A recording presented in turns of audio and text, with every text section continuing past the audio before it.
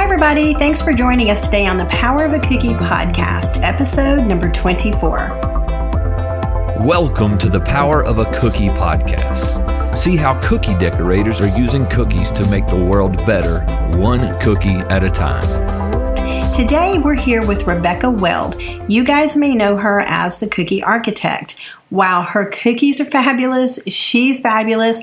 I can't wait to hear some of the tips and tricks she shares with us today. Hi, Rebecca. How are you? Hi. Thank you so much for having me. I am so glad you are here. This is fascinating. So, usually, one of the first questions I ask people is, how in the world did you get into decorating cookies, and how in the world did you take it to the level that you're at? Because wow, okay? Just wow.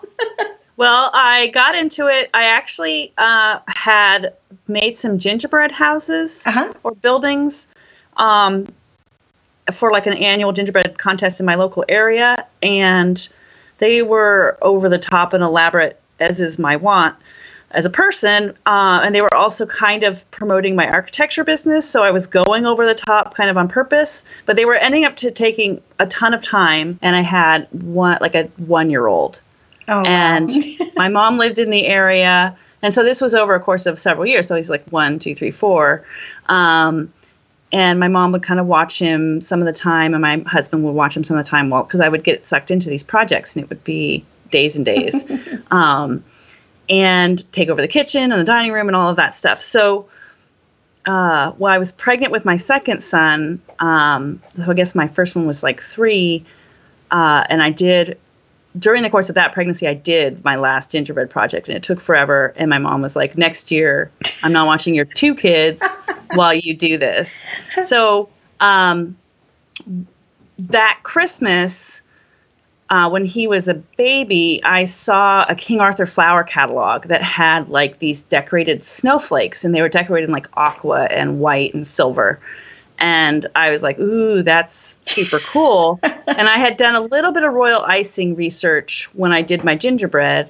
So I'd started to see the cookie stuff, but not like really, but I saw these King Arthur flower things, and I ordered like the sanding sugar from them and whatever, which is extremely expensive relative to like where you can get it in other places. But I didn't know. And then I started poking around in Googling royal icing and cookie decorating. And that's when I found like Sweet Sugar Belle, Lila Loa.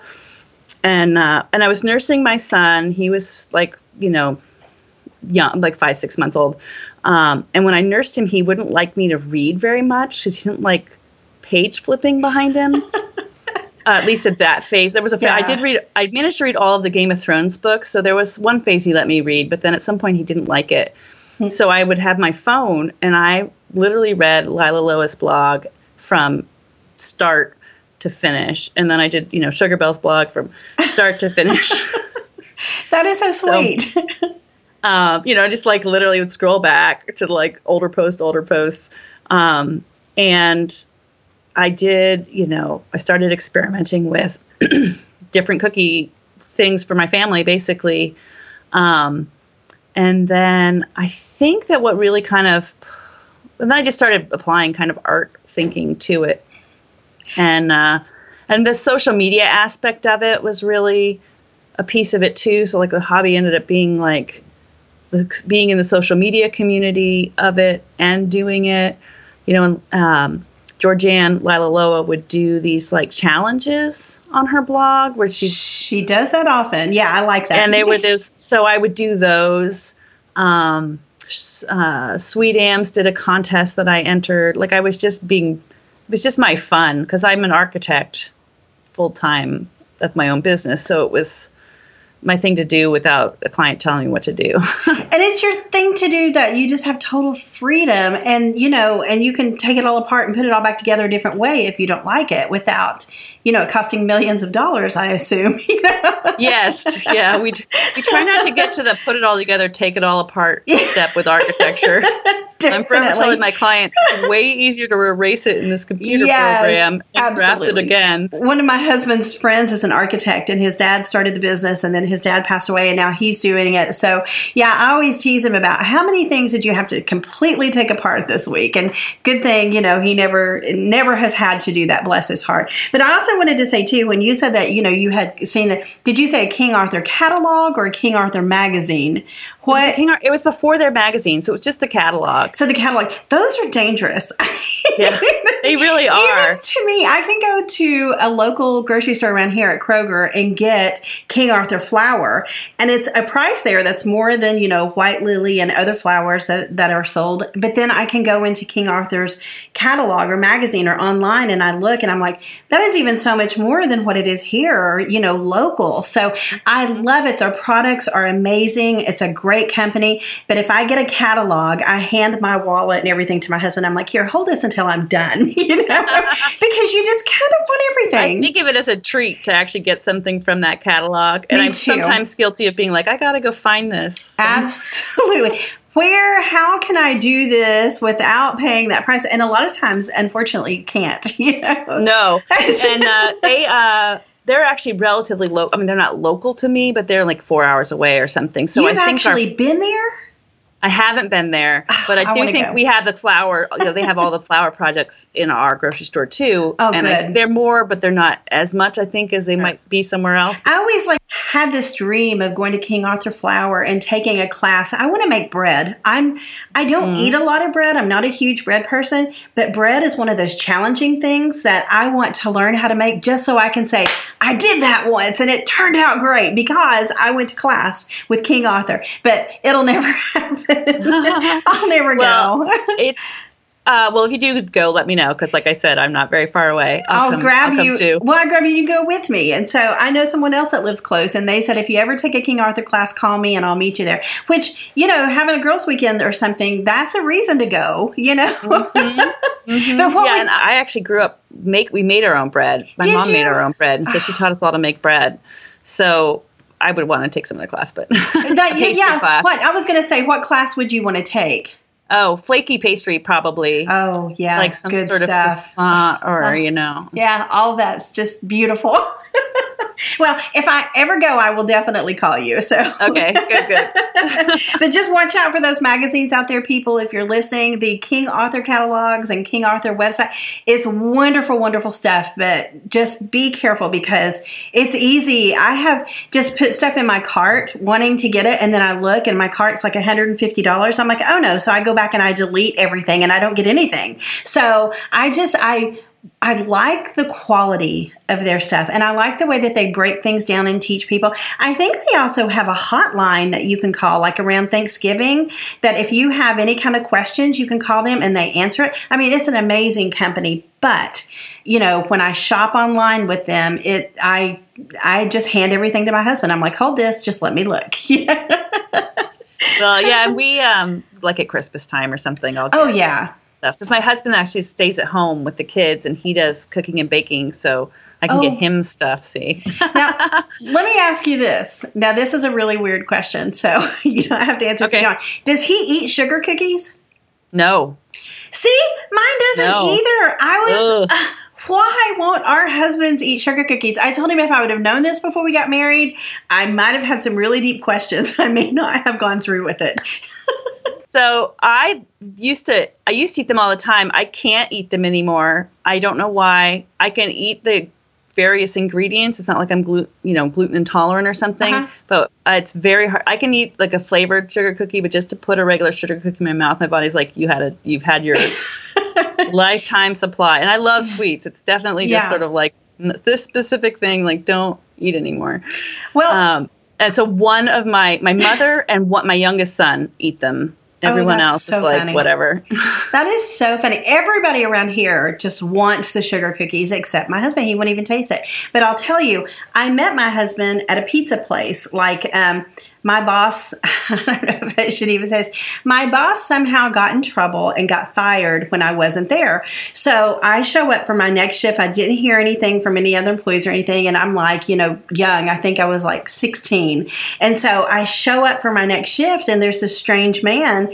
And he opened the door and he looked at me and he said, "Who are you?" And I looked at him. I said, "Well, who are you?" He said, "I'm your new boss." I said, "I don't think so."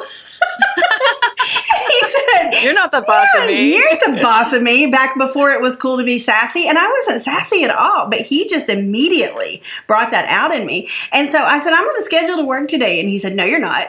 And I said, "Yes, I am. I looked at it yesterday before I left." So I walked back there and you could tell somebody had erased. I was supposed to work from 4 to 9. And somebody had erased it. And I said, "See, you could tell it was there, but they erased it." I said, "You probably did that." He said, "I didn't do that." I said, "You know what? It's okay." And I saw a look in his eye. And he was 6 years older than I was. But I saw a look in his eye and I looked at him and said, "That's fine. I'll just go get a date." And I left and I went home and watched TV. But he thought I was on a date. So it took us about a year to the point, that we could be on the same level that we wanted to date each other. And it was really good because we've been married over 31 years, He's an amazing man, but the point of that is we worked at a pizza place. I love the pizza. I loved all pizza, and now I eat pizza when I need to eat pizza. But I'm like your body with the sugar cookie. I have had enough that I don't care if I ever have pizza again. And it's sad because pizza is so quick and convenient and good. Sugar cookies are really, really good. My husband wouldn't even taste of one. So I think it's really cute that your husband doesn't eat them either. No. In fact, his idea of like a crime against nature is like when the people decorate a sugar cookie to look like a chocolate chip cookie. He's no, that is unacceptable. I've done that. He is a huge chocolate fan. I mean, it's tell him I'm sorry. Yeah. He's a huge chocolate fan and he loves chocolate chip cookies. So he's kind of like, "Why would you deceive me thus?" Now, what is his favorite thing to bake since he does the baking? He actually does bread. Does he? Oh my goodness. Yeah. I'm so jealous. I want to come and learn. It's been a while since he's made it on a regular basis. And I did just teach him to make pie crust. Now, on the last episode with Melissa Blake, episode number 23, for you guys that want to know, she talked about, she wanted to do something other than cookies, and she tried to make a pie. And I said, pies are hard. The pie crust, it's really so simple, but the key is all the ingredients almost have to be the perfect temperature. Do you find that? I mean, yes, I found a recipe that works for me, but before that I buy them. I would literally get the whatever Betty Crocker or whatever it is, Pillsbury rolled out crust because I could not do it. I found a Cook's Illustrated recipe that and I have a whole little system. It uses a food processor. Mine does too. Yep. I love the food processor. Makes it totally work. And I also got this pie crust rolling out circular thing with a zipper from King Arthur Flour again. Oh, wow. I was going to say with a zipper. That has to be King Arthur Flour. Yeah, it has a round zipper. And so you put the crust in the middle and you zip it closed and then it fills up to the zipper in the round shape. Oh, wow. And then you can just peel it off and it's still stuck to the one side so you can flip it into the pie pan and then peel it off again. Oh my gosh, it's magic. It is. Before that, like I said, straight up just buying it out of the cooler section. Been there, done that. I was really shocked because my grandmother that taught me how to bake, she was, I'm sorry, she passed away. I miss her so much. But she taught me how to do everything. And she would make these fried pies. Do you remember maybe a year or so ago when the fried pies were really in and everybody was making them and baking them and frying them? And so I called all of my aunts. And my mother, and I'm like, what crust did she use? Because I'm using her pie crust recipe, and these are it's almost too thin. They're not turning out, and I've tried to make it thicker, and it's kind of doughy in the middle. So I think I made 3 batches, and I'm like, tell me, what crust did she use? And they said, she used biscuit dough. I said, you're wrong. My grandmother never would have used biscuit dough. Then I called the next aunt. They said, she used biscuit dough. I said, you're kidding me. So her fried pies were made with biscuit dough. And I was blown away. I thought, Mama doesn't ever buy things like that to use, But when she got older, she couldn't stand in the kitchen and bake the way she did. She was a true believer in Mrs. Smith's pie crust. She would buy that because she said it was flaky, like one that she had made. And really, they're really good, So, yeah. Pies are really difficult. I love them. They are. Crust, yeah. But when you make a pie crust and it's flaky and good, I mean, that's just the best feeling. And now I need a zipper thing. So maybe I can ask for that for Christmas, So that's my, like I said, what we do with King Arthur flour. It's like the treat of the baking world. So we know that you're amazing at these gingerbread houses. You're amazing at cookies and painting on cookies and stuff. But what is your favorite pastry? What is your favorite dessert, I guess, is what I want to ask. My favorite dessert is a pecan praline, which is I went to school at Tulane in New Orleans, and it's a butter, brown sugar cooked candy, basically, with pecans in it, toasted pecans in it. And it's like heavy cream butter and brown sugar. And that's the kind of, like, that's what my, like, brown sugar is my number one. So, like, the cookie recipe I use is Lila Loa's 2.0 recipe because it has brown sugar as the primary sugar. I love it. Yeah, she's good. Okay, so now let me get back to this. When you started decorating cookies, did you start just like outlining and filling in each area like all of us do as beginners? No. Okay. No, I didn't. I had a feeling you did something real. Now, we haven't talked about this, everybody. I'm just kind of guessing here. So I figured that you would do things a different way. Can you tell us how you started like getting the cookie ready to decorate or how you decorated a cookie? So it's not to say that when I very first started out that I didn't do that a few times. The very first set that I decorated that was the ones that were the snowflakes were more kind of like drawing on it, Yeah. So it wasn't so much that I was flooding them and then decorating them. It was like, here's these lines in the sanding sugar or here's this pattern on it or whatever. So that was more just like piping practice. But I was taking my cue from, the blogs that I'd been following, and I basically settled on 20-second icing as my preferred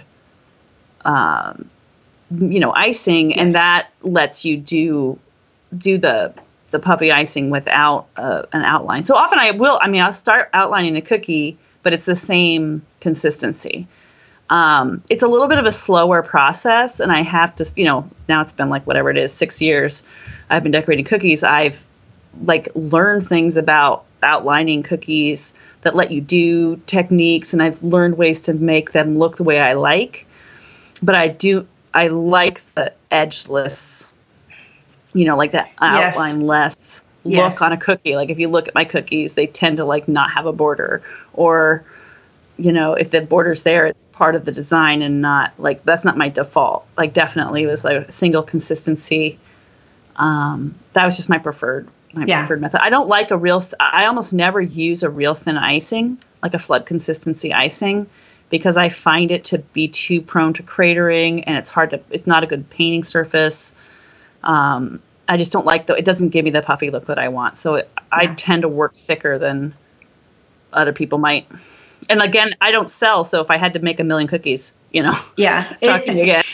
Now, the thing about me is I don't use the thin icing either. Mine is 15-second icing, and I really had to play with that until I figured it out when I first started, because the humidity here is so high. We are almost, here in the Smoky Mountains, I've heard several people say it, but I haven't heard anybody professional say it, but it's almost like we're a rainforest here. There's so much humidity with all the leaves that fall from the trees that are on the ground in the woods year round. It's always just moist. So with the humidity, for me, the thicker icing just works better. And I watch these videos, like I watched Anne at Flower Box Bakery today. She sent an email and I opened it and I clicked on one of her videos where she was flooding this cookie. And I love how thin her icing is because she squeezes and it just kind of goes together. Mine, if I want it together, I've got to put it on the back of a truck and let it bounce around for 5 minutes. So I can't use that thin icing. But when we go to places like when I went to CookieCon in Utah, the last time I actually got to go before, brain surgery, literally. So I made my icing there and it could be so much thinner. I'm like, wow, this is so thin. This is great. And it works. But here, if I go thin, I also have trouble with the colors bleeding together. Do you have that as well? Yeah. Tell everybody, which state do you live in and do you have humidity that you have to deal with? So I live in northern New York, very far north, sort of the St. Lawrence River Valley, if you can even conceive of that geographically. Most people can't understand. They're like, their mental map of New York does not go all the way to the top. Yeah, it stops in New York City, New York, New York. That's where we all stop, maybe. Yeah, and then Albany. People can there you sometimes go. get to Syracuse, but I'm like 2.5 hours north of Syracuse. Wow. And people like can't even conceive that like it keeps going like that. So whatever. So it is out of the mountains. It is on the moister side, but we don't have like a huge humidity problem. Yeah, and it does depend. So like May through August is wetter, and then the winter gets pretty dry, but mostly because it's dry inside because we're heating. Yeah. So I do have to vary a little what I can do season to season. Yeah. But yeah, I would say that would be pretty much for all of us, season to season. Okay, so how did you go from a basic cookie decoration like snowflakes, which those weren't basic to me, just so everybody knows. Can we get a picture of those to share on this post? Yes. Okay, thank you. Yes. And so, what's basic about those cookies are the photos. did you when I started blogging, I didn't even know how to take a picture. I didn't know how to do a video. I didn't even know how to decorate a cookie, let's be honest. So it just kind of comes, the more you do it, the better you get. So I believe that. So, but how did you go from a basic cookie to painting, or like, tell everybody what you do on cookies. Let's talk about you for just a second. Like, how do you decorate cookies? I don't think there's anything you can't do, to be honest. Well, I will say that the way I got from decorating regular cookies, like I say regular, like a normal person would, to what I do, which tends to be over the top. And I've gotten into painting portraits of people. Yes. I do a lot of elaborate kind of pieced pieces. I've gotten kind of back into 3D work. All of that is basically facing fears and challenging myself like that. Wow. Like those early Lila Loa challenges, I just found that kind of like assignment, like mode of piques my creativity. Because that's sort of how I learned how to, as an architect, you're not just like designing houses in the void. You're designing like houses to fix people's problems and like take care, enhance their landscape or whatever it is that they, need. So I've just learned to like have my creativity sort of filtered through like what I'm, trying to do or accomplish. So I challenged myself. I spent, I'm going to say 2 years, 3 years saying I would never do faces, but I just, nope. Yep. Like I'm literally never going to do faces.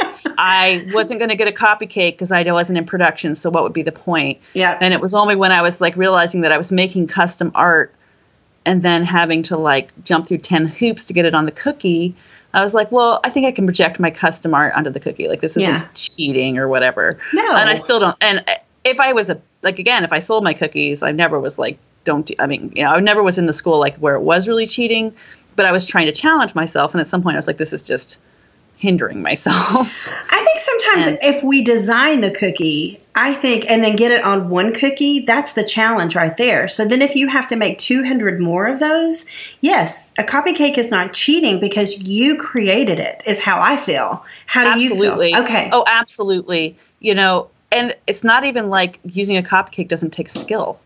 Like right.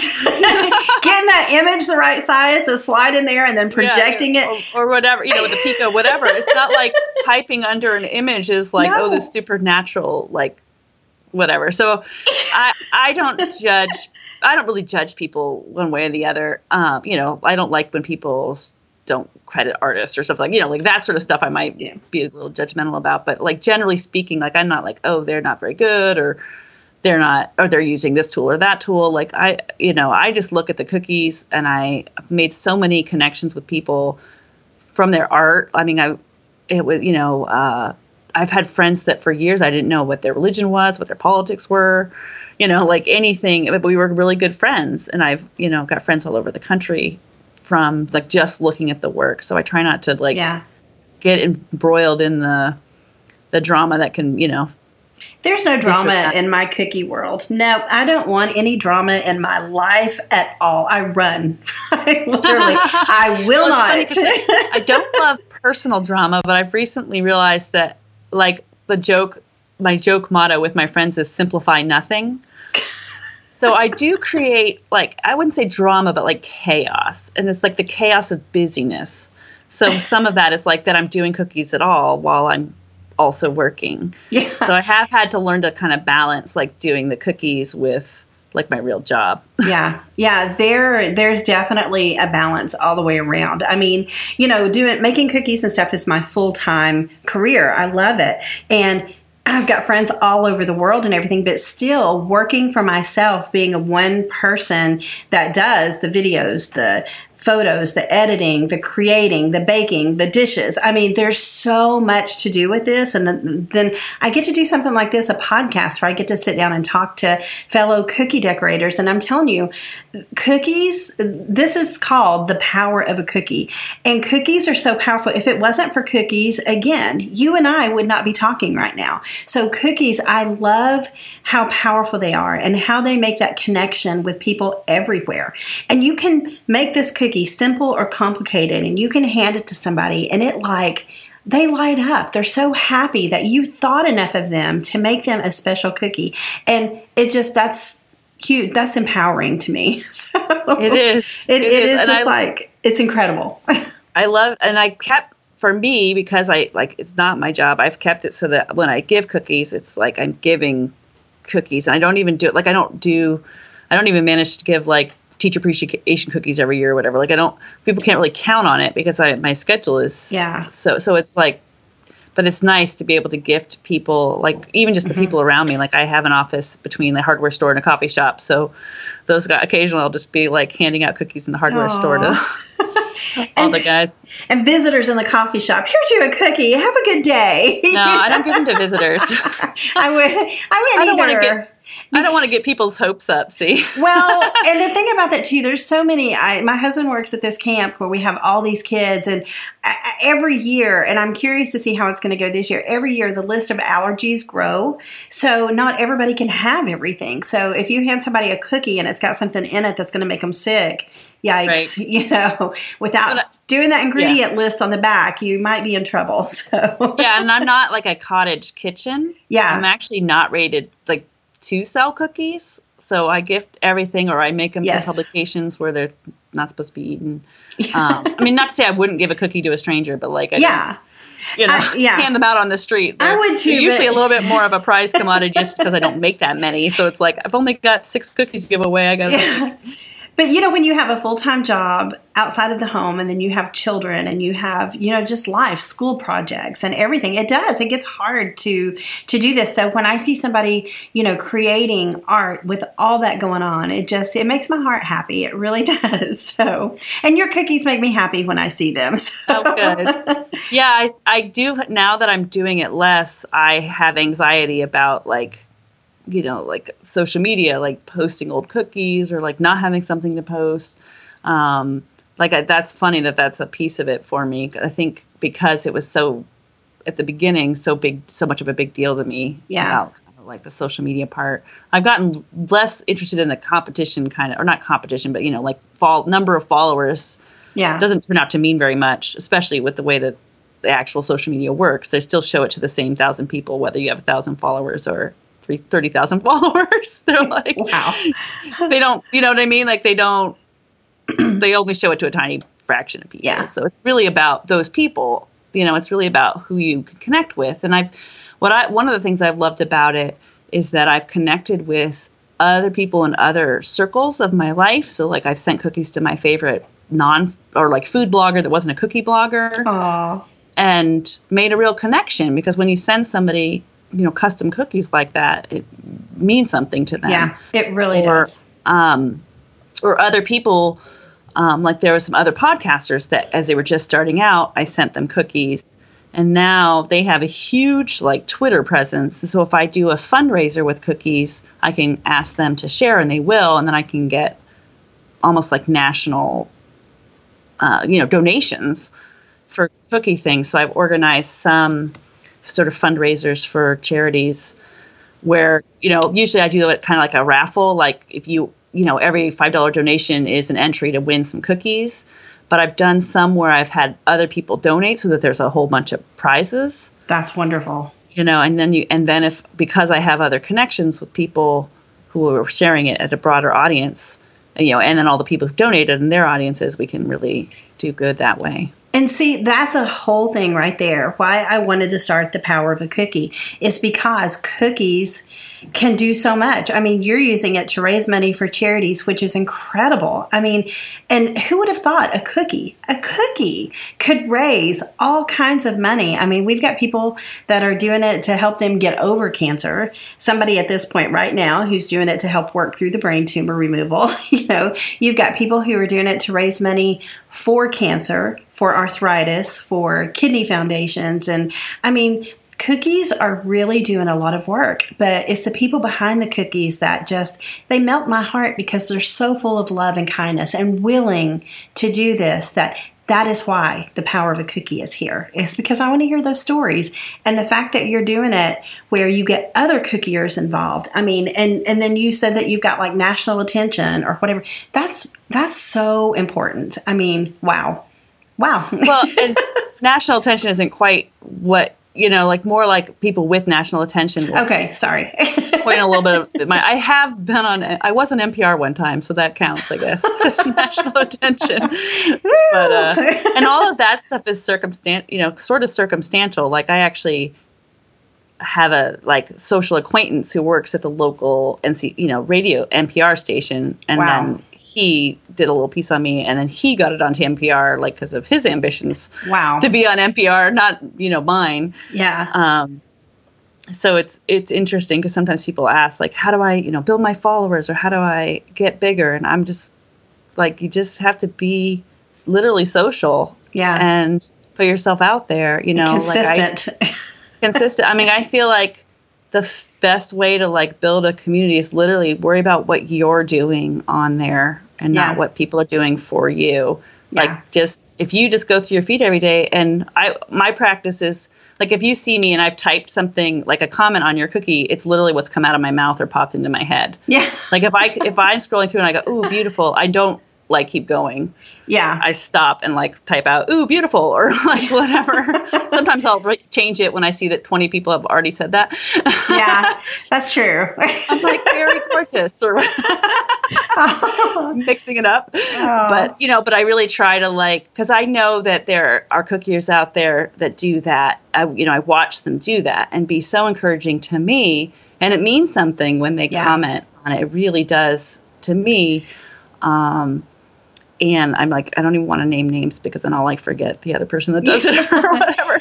But there are, just watching that's just so much better thing to do than worry about the numbers of what you're doing. Exactly. I've made friendships with people based on how I like their style, which is a cool way to meet people. You don't typically get to your immediate area. I mean, you might like the way somebody dresses or something and therefore like their style and get to know them better. But it's a very interesting metric of connecting with people is through art as opposed to through social group or church group or political group or whatever other groups you might, school work.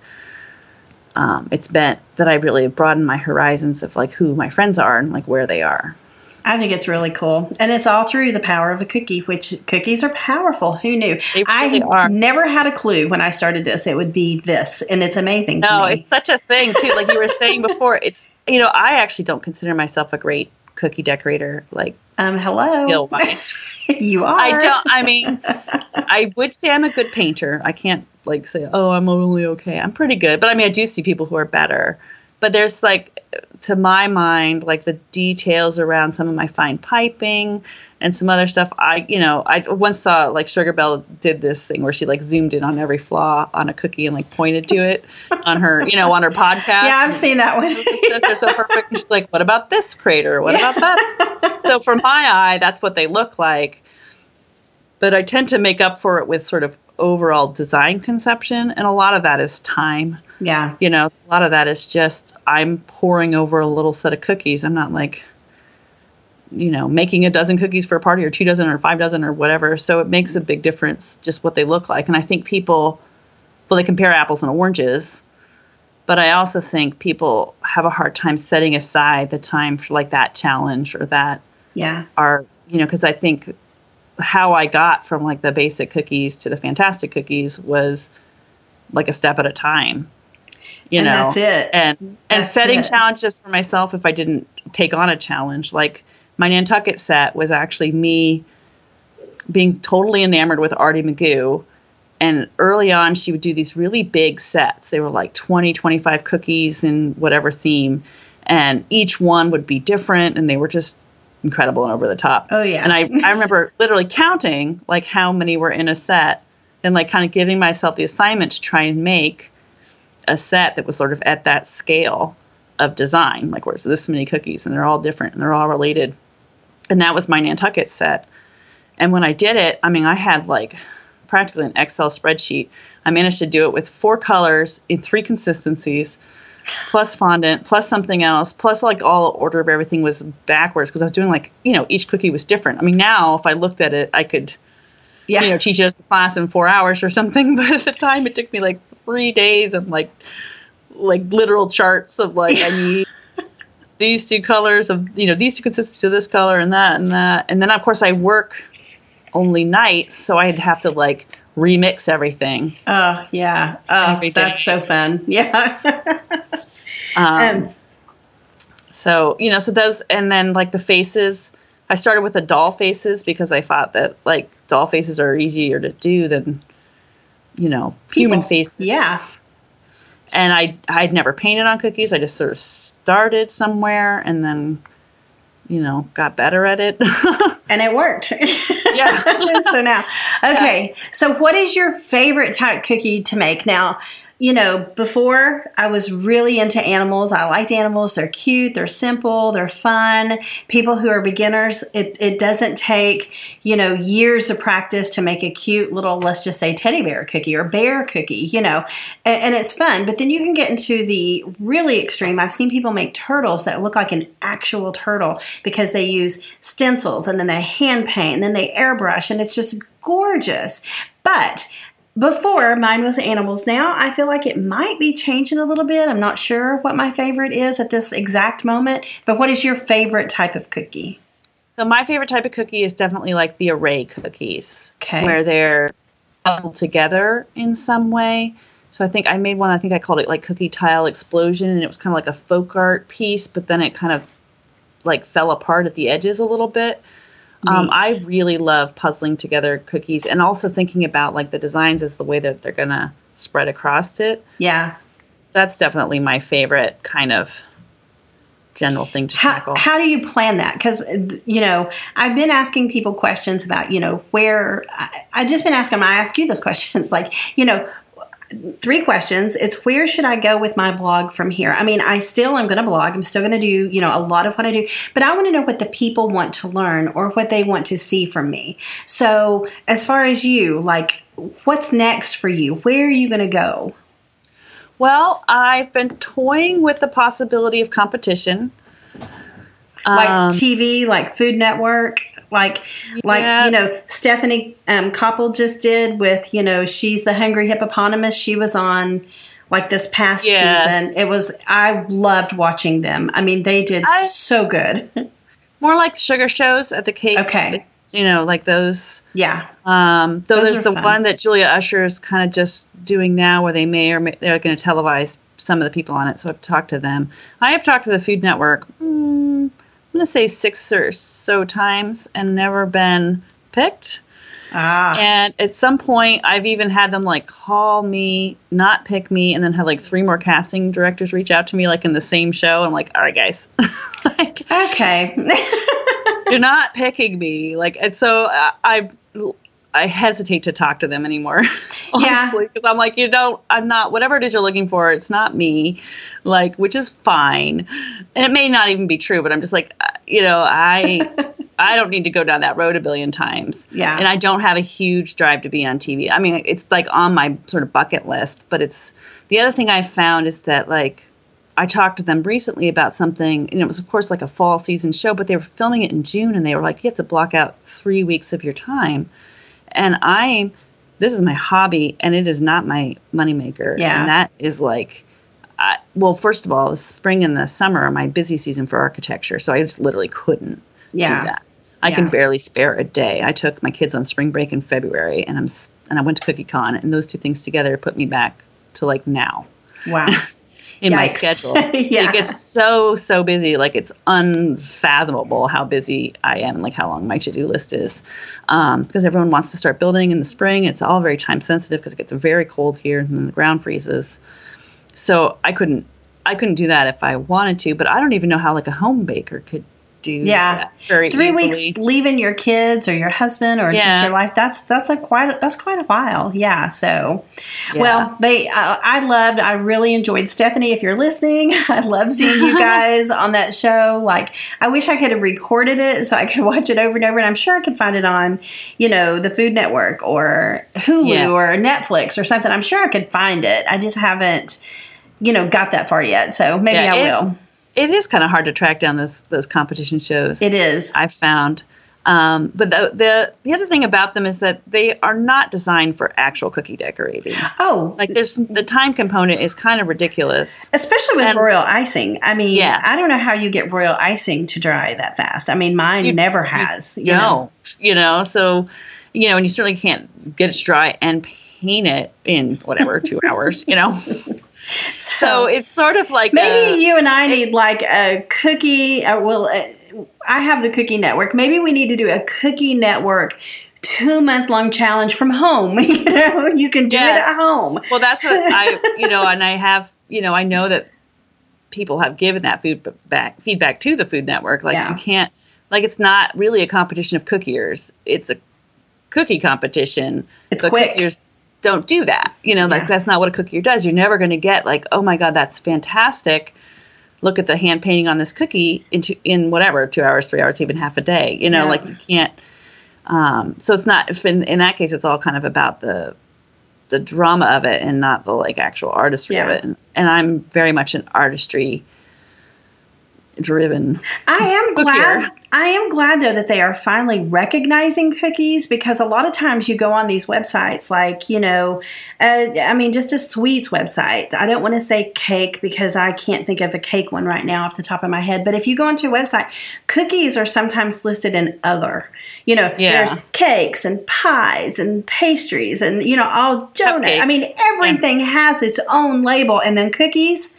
Other. Well, let me tell you, if they go onto Netflix, they're going to learn that cookies are not other. Look how many cookie decorators there are out there. I love it. I think it's amazing. And I'm glad that finally Food Network, even if they're not doing what actual cookie people do, the fact that they are using the word cookies makes me happy, because we've come a long way since Flickr, when Callie and Marianne, the cookie artisan, and Sweet Sugar Belle, and all of us were on Flickr, years and years ago. That's where we all pretty much first started, I believe, And so when we were on that, cookies were... Nope. They were like ghosts that, you just didn't see them, and they would pop up every now and then at Christmas, But now the fact that Food Network said, hey, we can do a gingerbread house challenge, or we can do a cookie challenge or something. It makes me happy, but it's got a long way to go. And that's not to say that like the cookie artists that have been on there aren't doing nice art. Oh no, they're amazing. They are. It's just that the odds are stacked against them. But the fact that they can do it in that time, however it is they do it with little special drying machines or whatever. I mean, I'm amazed and impressed by what they do. I mean, I would have to take classes on how to use this. Maybe King Arthur gives us classes. Maybe we can go to King Arthur and learn how to use these machines to dry things really fast. I don't think so. I don't think so either. I think, though I have some little heat guns. That's the one thing I have not used to dry.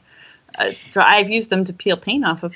But you can't use a heat gun. I just did something on Facebook, where there was a heat gun to seal those FDA food safe bags or shrink bags, where you put the cookie in there and you use the mini heat gun to shrink the bag to the cookie.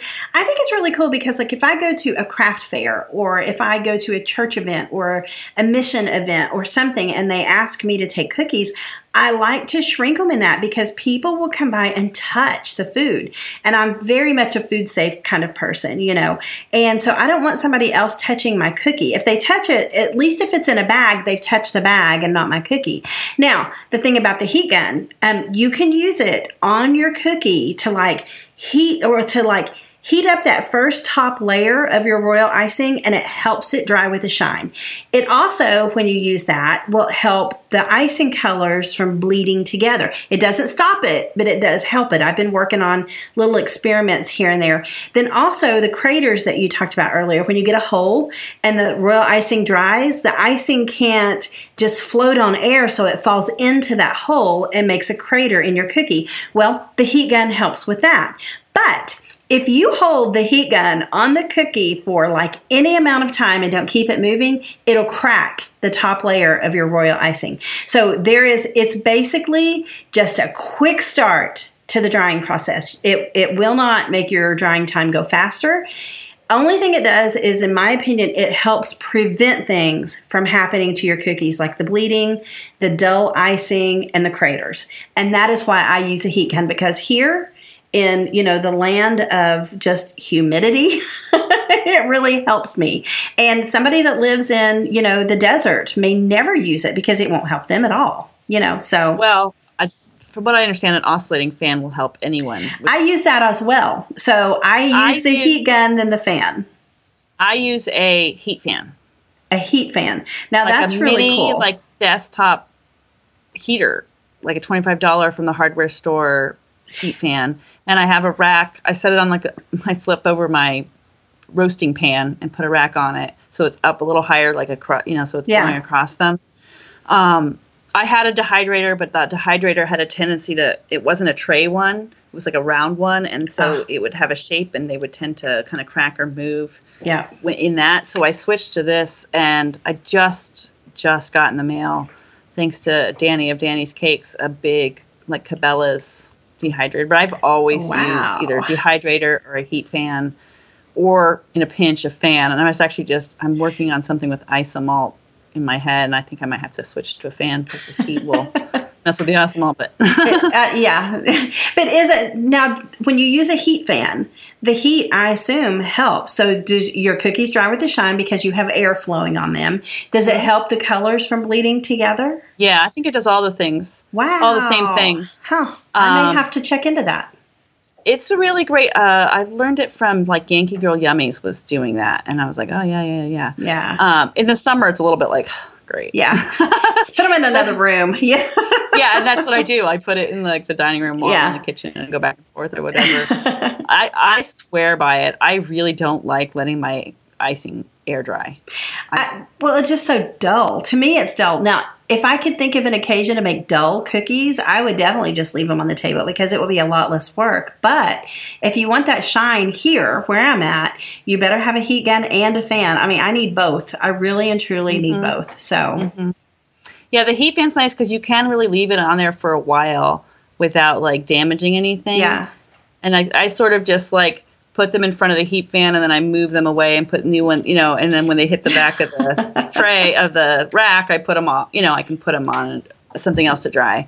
But then I can't cover them for the overnight, or they will definitely sometimes re-moisturize their pit or something. Yeah, I never cover because until it's dry, because if I do here, they never dry. It's just really mushy icing. I don't want to bite into mushy icing. No, not a sugar cookie or not a royal icing. It should not be mushy. It should have a little bit of a bite to it. My young son, who loves sugar cookies, won't eat them if they've been freshly iced that day. He was like, "Oh, this icing is soft." Because it's just kind of in your mouth. Yeah, but some people like that. So, but that's what makes us all who we are, is because we're all just so different and happy, right? Right.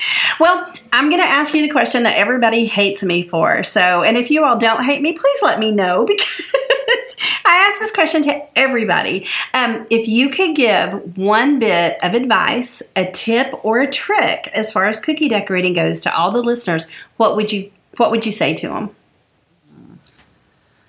I would say, I guess what I had said earlier, put yourself out there, put your positivity out there. That's a good one. Look around and be inspired by what you're seeing, and don't let yourself be, because I look even now and I'm like, look at all these new cookiers, and they're so good, and they're really skilled, and they're, Instagram feeds are so bright and airy, and you can really kind of get yourself into a corner, look at like numbers, and I don't do any of that. And, do put out there the positive things that you have to say about other people's work. Let that inspire you. Yeah. And don't be afraid to challenge yourself. I mean, it is a cookie. You can just eat it. You can scrape it off. It turns out that scraping off can sometimes I've done things where I've flooded something and the overpiping I've had to scrape off, and then it looked really cool and I used it as a technique. Yeah. Or like I was one of the early, like, accidentally poked my finger into something and then like did the like poke it all over and it looks like a rough crackle effect. Like, it's fine. And if it just really is horrible, like, you can eat it and move on, or don't post them. It's okay to just like not like, don't be afraid to try something new, and don't think you have to sabotage yourself because it didn't, you know what I mean? Like, just keep going, keep trying it again. I think that's good. And challenging yourself, that's a good one. And, just constantly try to do things that you think you can't do, because guess what? Cookies are powerful. You can do it. And it's a cookie. It's not building a house that, you make a kitchen bedroom combo, just because you think it's something new and fun. And then you do it and you're like, oh, I can't sleep because they're over here making coffee. So it's not like that. It's a cookie. The stakes are lower. It's way lower. It's so much better. And you can eat it yourself. And we can't give it to our husbands because they don't eat sugar cookies, but we can find somebody who'll eat it. Yes. Well, I like my mom. She'll eat either my mistakes or my fanciest cookies with equal glee. They taste the same, no matter if they're perfect or they need a little tweaking, so it tastes the same. It's a good cookie. So, well, Rebecca, thank you so much for being here today. I really enjoyed this. I'm so glad that we got to hang out for a little while and talk cookies and King Arthur flower stuff. I'm going to go look at that zipper pie thing. I swear I may ask for that for Christmas. So it sounds like very expensive if I remember. Well, I think it would be good. Well, my kids always say, what do you want? What do you want? And I tell them baking stuff and they just look at me. They're like, okay, send us a link. So very specific at this point. I can send that link right over to them and say, this is what I want for Christmas. Buy mine first, So, but thank you for being here. And everybody who's listening, thank you so much for tuning in to The Power Cookie. We absolutely love you here.